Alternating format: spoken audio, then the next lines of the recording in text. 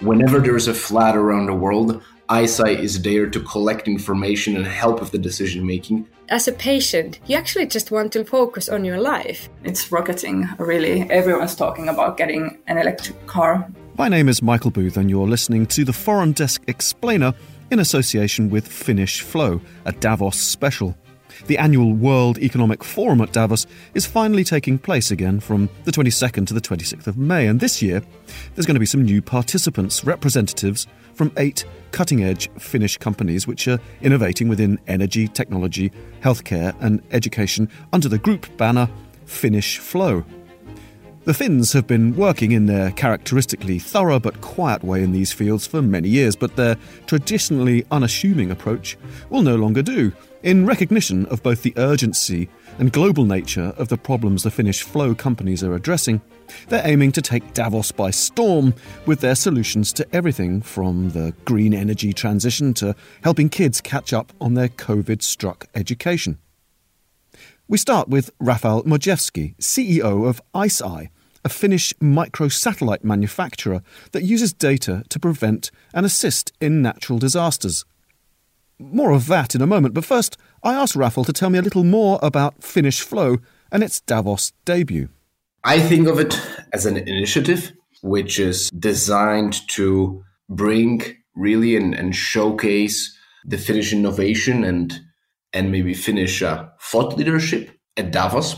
There hasn't really been a lot of Finland in Davos in the past, and it's one of the most important forums to discuss the world matters. There's quite a lot that Finland and the Finnish entrepreneurs and young generation can offer.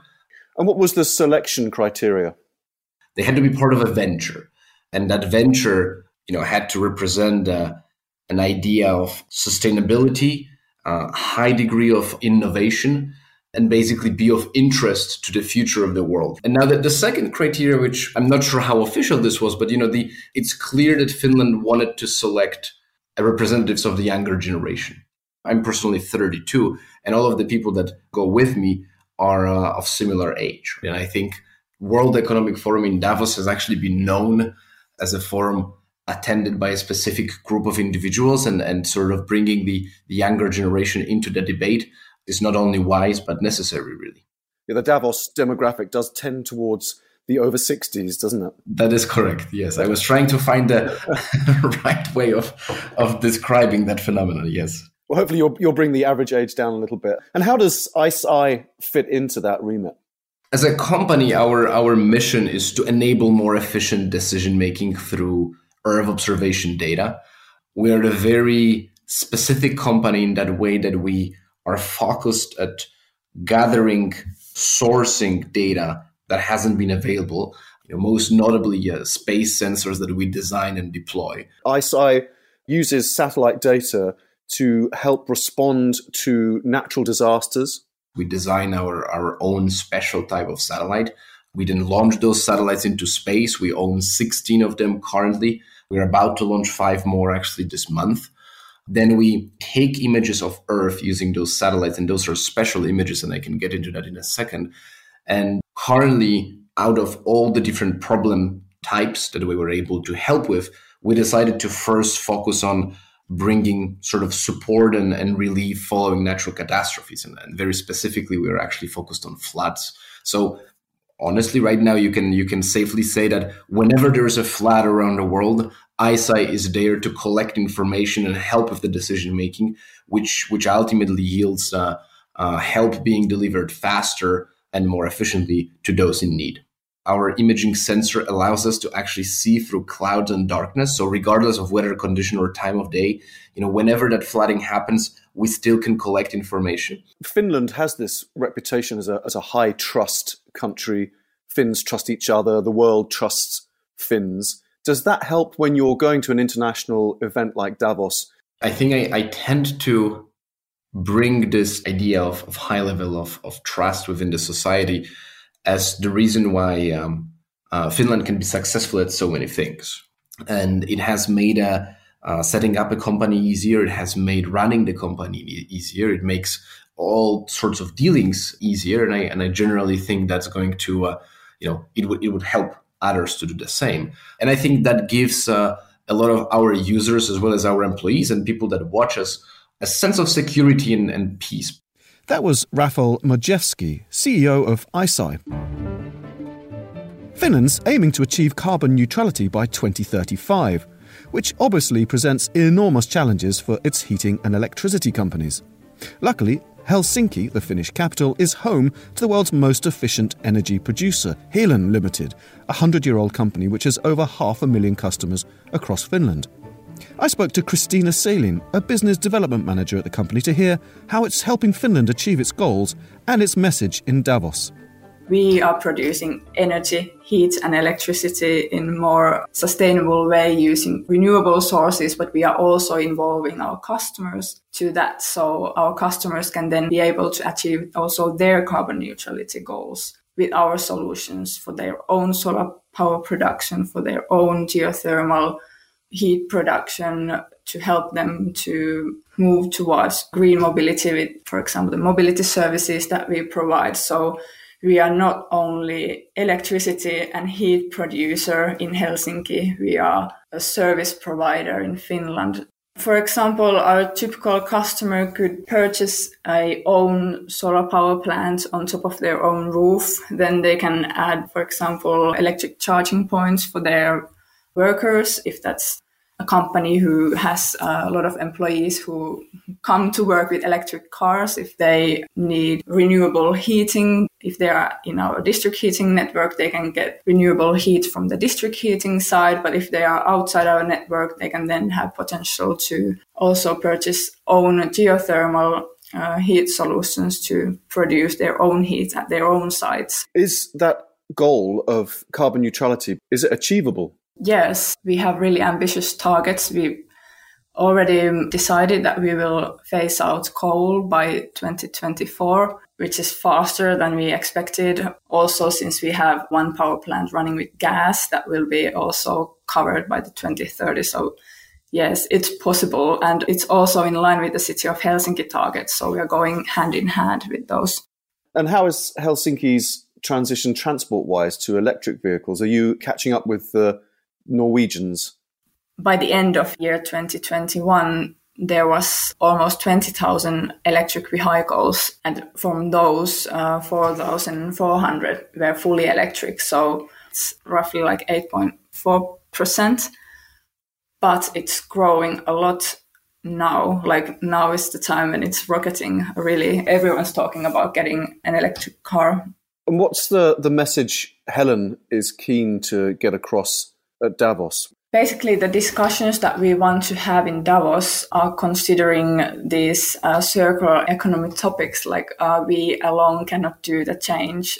We have to redefine the waste. We might have something that brings value to our partners, and our partners might have something valuable for us, like waste heat. So we must work together and make new energy future, basically together. That's basically the key message. And I will also highlight the hydrogen economy that we are building in Helsinki Vuosaari. Show as an example how we, together with our partners, can actually do more than just produce heat and electricity, but the energy is giving raw materials to other sectors that might not be so intuitive when you first think of it. So, for example, food in the future can be produced from solein or protein made out of water and hydrogen and CO2. So you can do what? You can make food? Talk me through that, because that sounds incredible. Yeah, it's actually possible. There's one company that makes that kind of a protein powder that can be then turned into bread or pasta or whatever. So it can be an ingredient for future food. So we don't have to use so much water to produce the food that we need. And also energy-wise, it's when we produce, for example, hydrogen, we can use renewable electricity coming from wind when we use the hydrogen electrolyzers. And then if we collect the biogenic CO2, for example, our biopower plant, when those are combined, the powder is magically coming together, and then it can be used for future food, for example. That was Kristiina Salin of energy company Helen. 100 is another Finnish Flow member. For the past few years, it's been collating thousands of ideas and innovations from teachers around the world to share them for free on their website. I spoke to its co-founder and executive director, Lassi Lepaniemi, to find out more about how the exchange works, but also the new challenges being faced by teachers and students around the world as a result of the impact of COVID. We identify impactful and scalable education innovations, and then we help them spread. And the way how we started the work we are doing goes back to 2015. So you know that Finland is often claimed that we have one of the best education systems around. Finland was turning 100 years old in 2017, and we want to celebrate that by identifying 100 Finnish educational solutions and practices. And that's how we got excited about global education innovations around the world. That's very typically modestly Finnish of you there, Lasse, but you're actually regularly top the PISA ranking list of the best education systems in the world. I'm sure you've been asked this question many, many times, but why does Finland have such a strong track record in education? So we really try to take good care of everyone in our society. And as a small nation, we also see that a high quality education must have in order to have a prosperity, because we are, we don't have a lot of natural resources, but we have a lot of knowledge and know-how. And for that reason, education is seen as one of the key drivers for the Finnish economy as well. We value the educators a lot. We see the importance of their work, and maybe more than ever after the COVID, since in many countries in Finland as well, the schools were closed and all the learning were happening from home by using a different kind of distant and online learning methods. And that made it very clear for the families how much we can value the work of teachers and educators. And you mentioned COVID there. That's obviously the most pressing global, it's a universal problem that every country almost in the world is facing, is how to help the kids catch up. What's the message from 100 about how to tackle those problems? There is, of course, a lot of learning gap. And as an example, we could maybe point out linguistic skills and literacy. So, for example, if we would look that in the Helsinki context, in the Finnish context, we were getting reports that preschoolers, for example, learn to speak later, and their reading skills were also developing a bit later. So it's very difficult to teach your students to say different words if you have to keep the mask on. So you are not able to, read from the lips. You are not seeing the gestures. You are not seeing the face of a teacher. And of course, you can overcome those challenges by filming, some instructions for the kids and so forth. But at the same time, these same challenges apply in global south countries, but the magnitude is way, way bigger. And in those contexts, we can see few age groups that might be dropping completely out of the literacy skills. When the average age of a country can be 19 years old, that means that if few age groups are dropping out of the literacy skills, the country might be going 10 years back in time. And that's a huge challenge we are facing. But then at the same time, we are seeing a lot of related social and emotional challenges that the students, teachers, and all of us are facing during and after the COVID. We are seeing that when students are returning back to the schools, they might be reacting to these social situations a bit differently, or not in a way that we have been used to react in social situations. So we have been seeing, for example, a little bit more, for example, school violence, bullying, these kind of things that we should be getting rid of. And that is a symptom of something that has been lacking from their life for 2 years. And I think the only way how we can address these situations is that we should put a lot of emphasis teaching social and emotional skills. And how can educators around the world access 100's knowledge and tools? We are running a 100.org website, and it's actually a big repository of over 2,500 education innovations around the world. And all this information is available for free with the connections to the actual innovators. So if you find something that interests you, there is an easy way, to get into a connection with the actual innovator and start the discussion could this actually work in our context? Is there something that we could learn from this particular innovation? And we hope that with the one practice at a time, we can improve the education system as a whole. We have been working with fantastic education innovators, and we see that the change and the improvements that many systems are looking for are actually existing already today. So we have 100 ambassadors in 120 countries at the moment, and altogether we have over 1,000 of them. Sometimes the best innovations are actually coming from the countries and locations with a few resources available, because in those contexts you have to be very innovative and creative to use what you are having to provide the excellent educational results. For example, Design for Change is a fantastic education innovation coming from India. The key idea is that it empowers students to be active change makers within their communities.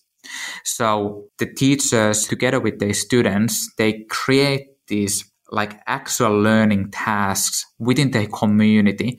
And I actually hope that by attending the World Economic Forum, we can shine the light these education innovators who are making the education better every day through their work. That was 100's co-founder and executive director, Lasse Leppäniemi. In many countries, getting to see a doctor in person is becoming increasingly difficult, but often an in-person consultation isn't actually necessary. This is where Be Healthy comes in. It's an app which is making healthcare smarter and more accessible to patients, as I found out when I spoke to Business Development Director Annie Iso-Mustajavi. So originally the platform was developed to support our patients and our professionals to keep in touch and to really make healthcare smarter.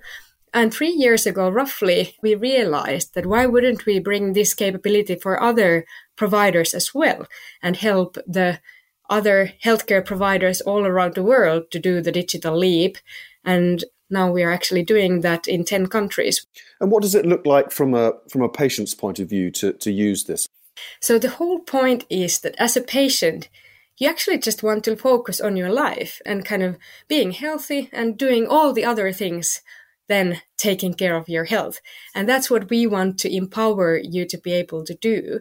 So basically, in your pocket, you have the front door to all your health care services and even prevention. So we want to make it really convenient to get the health advice, to know what you need to do next, to possibly, with quick on-demand access, take care of any everyday healthcare problem or ask question as it comes topical to you. And then depending what makes the most sense, you can handle it online, remotely, or then you get conveniently sent to the nearest location to take care of your health. And how does the patient-doctor relationship work in terms of the good old-fashioned family doctor? Is it your doctor who knows you that you're asking these questions of, or is there another level between where if you've got some kind of minor question, general question, it goes to a call center type affair? How does it work in terms of those relationships? So, of course, it depends on the geography and the market. So whether you are always catered with your specific doctor or whether you go to a doctor pool that anyone who is first available helps you, we recommend, and what is the best practice is to actually use a hybrid model so that for on-demand access, like, you have like your child is sick and you are at home at 10 o'clock in the evening, you actually want to get the help from the first available pediatric. But of course, everything feeds back to the backbone, so your health history. So basically, any doctor knows you and they can kind of help you in the best possible way. And if you happen to be in a position that you have your family doctor, then they are also aware of your situation. So they can take it from there, wherever the kind of latest advice has left you. And how have Finns embraced the system and how have Finnish doctors embraced the system? Because I wonder if it does put a bigger load on the GPs. It's actually quite the opposite. So if you think about kind of healthcare is facing an increasing demand all the time. And if you think about it also, the healthcare is moving towards that kind of syndromes more and more where things are more chronic. related to lifestyle habits that you could actually kind of prevent. And also kind of there's a lot of mental disorders coming in. So you need kind of new ways of kind of doing things. So that's kind of in the essence of our platform. And if we think about the traditional GP visit, like you have a flu symptom or something else, what we try to do is that we actually bring tools for the patients and the doctors to just do it a bit smarter. So in our platform, the doctors are able to handle 10 to 30 patients in an hour in comparison to, for example, the traditional setting where you only see 4 to 6 people in an hour in a physical setting. And our doctors actually kind of love it that they are able to help more patients. Of course, there are still some cases that needs to be handled physically, and then we can actually get more time for those meetings so that you can actually really focus on the patients who need the physical visits and face-to-face time. And what enables this is really our doctors have been closely involved in 10 years developing these tools, and I can assure you there have been many trials and errors along the way. And so what roughly proportion of the Finnish population are using the app? Over 25% is at the moment using the app. And I guess Finland as a brand is pretty trusted globally and has a pretty high reputation for integrity. And I wonder when you're going to Davos, whether that is a major plus when you're presenting your company. Of course, we as Finns, as you said, like that's how we feel ourselves. And maybe, we are kind of really doing things that we do kind of properly. And typically we tend to kind of iterate them long before we actually are brave enough to go out there and barely say that this might be an okay solution for others as well. Globally, if we think about how healthcare is transforming, the cost is increasing tremendously, people are aging, and foremost, the type of issues that we are encountering are no longer such that you have broken your ankle. Not only, of course, we do have those as well, but we have increasing amount of mental health care disorders or chronic diseases. And traditionally, our healthcare systems haven't been good at this. And what we can really achieve, and we just need to do that because otherwise the resources just don't scale for all the people. So I really believe that with the help of digital tools, we can kind of really change how we deliver healthcare smarter, and we can prevent and do early intervention, what we don't do at the moment. I believe this is really the sweet spot. And here there is a lot to do that can really help us to deliver healthcare for all in the future. That was Annie Iso-Mustajärvi of Be Healthy. ST1 is a Finnish-based Nordic energy group which started out as a chain of petrol stations across Finland, Norway and Sweden. Not easy to turn petrol stations green, you'd imagine, but that's exactly what the group is attempting. Actually, it's been on that journey for over 15 years, a journey it describes as towards being CO2 aware. I spoke to its CEO, Timo Huhtasaari, and asked him what that meant. Really, the vision to be the leading producer and seller of CO2 aware energy means that we need to be able to reduce our climate impact, and it needs to be done in a way that it's not just about reducing CO2, kind of conscience of the impacts that we have, whether it's environment, climate, social impacts, or even the business. So really that's kind of the concept around the vision that we really need to make steps that we're taking into consideration 360 aspects of sustainability and not just calculating carbon molecules. And where would you describe ST1 is at in that transition phase? At the moment, 20% of our net sales comes from renewable energy. So it's already quite significant amount. Of course, there's a long way to go, but over the last year and a half, we've taken quite a lot of important steps to really increase this figure.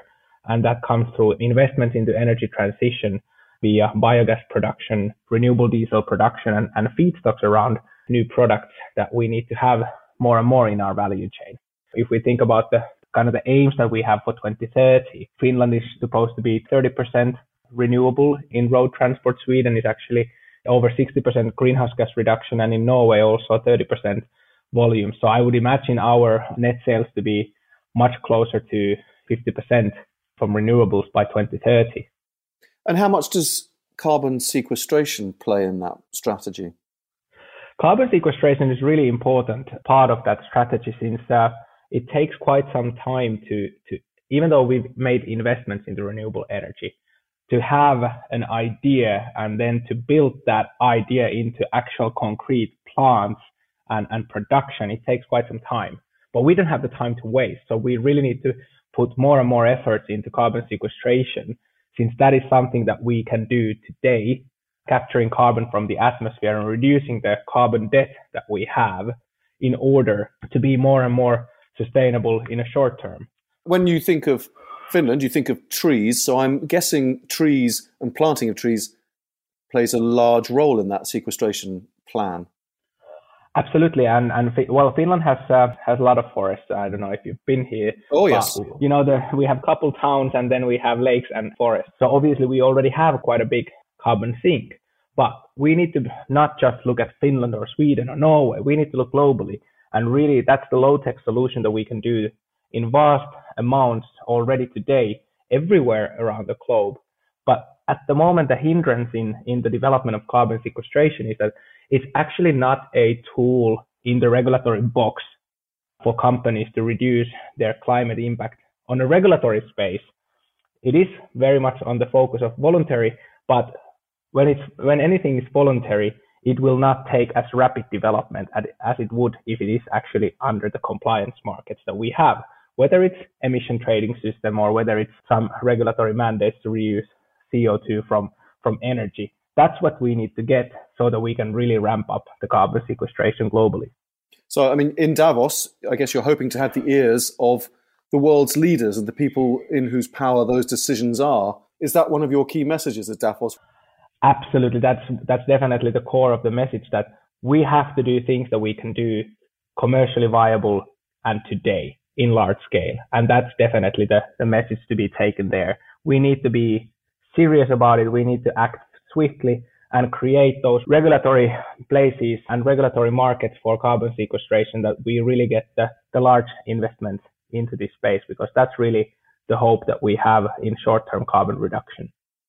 And in a forum like Davos, what value does kind of the brand of Finland, what does it mean that you're a Finnish company going there, do you think? What impact does that have?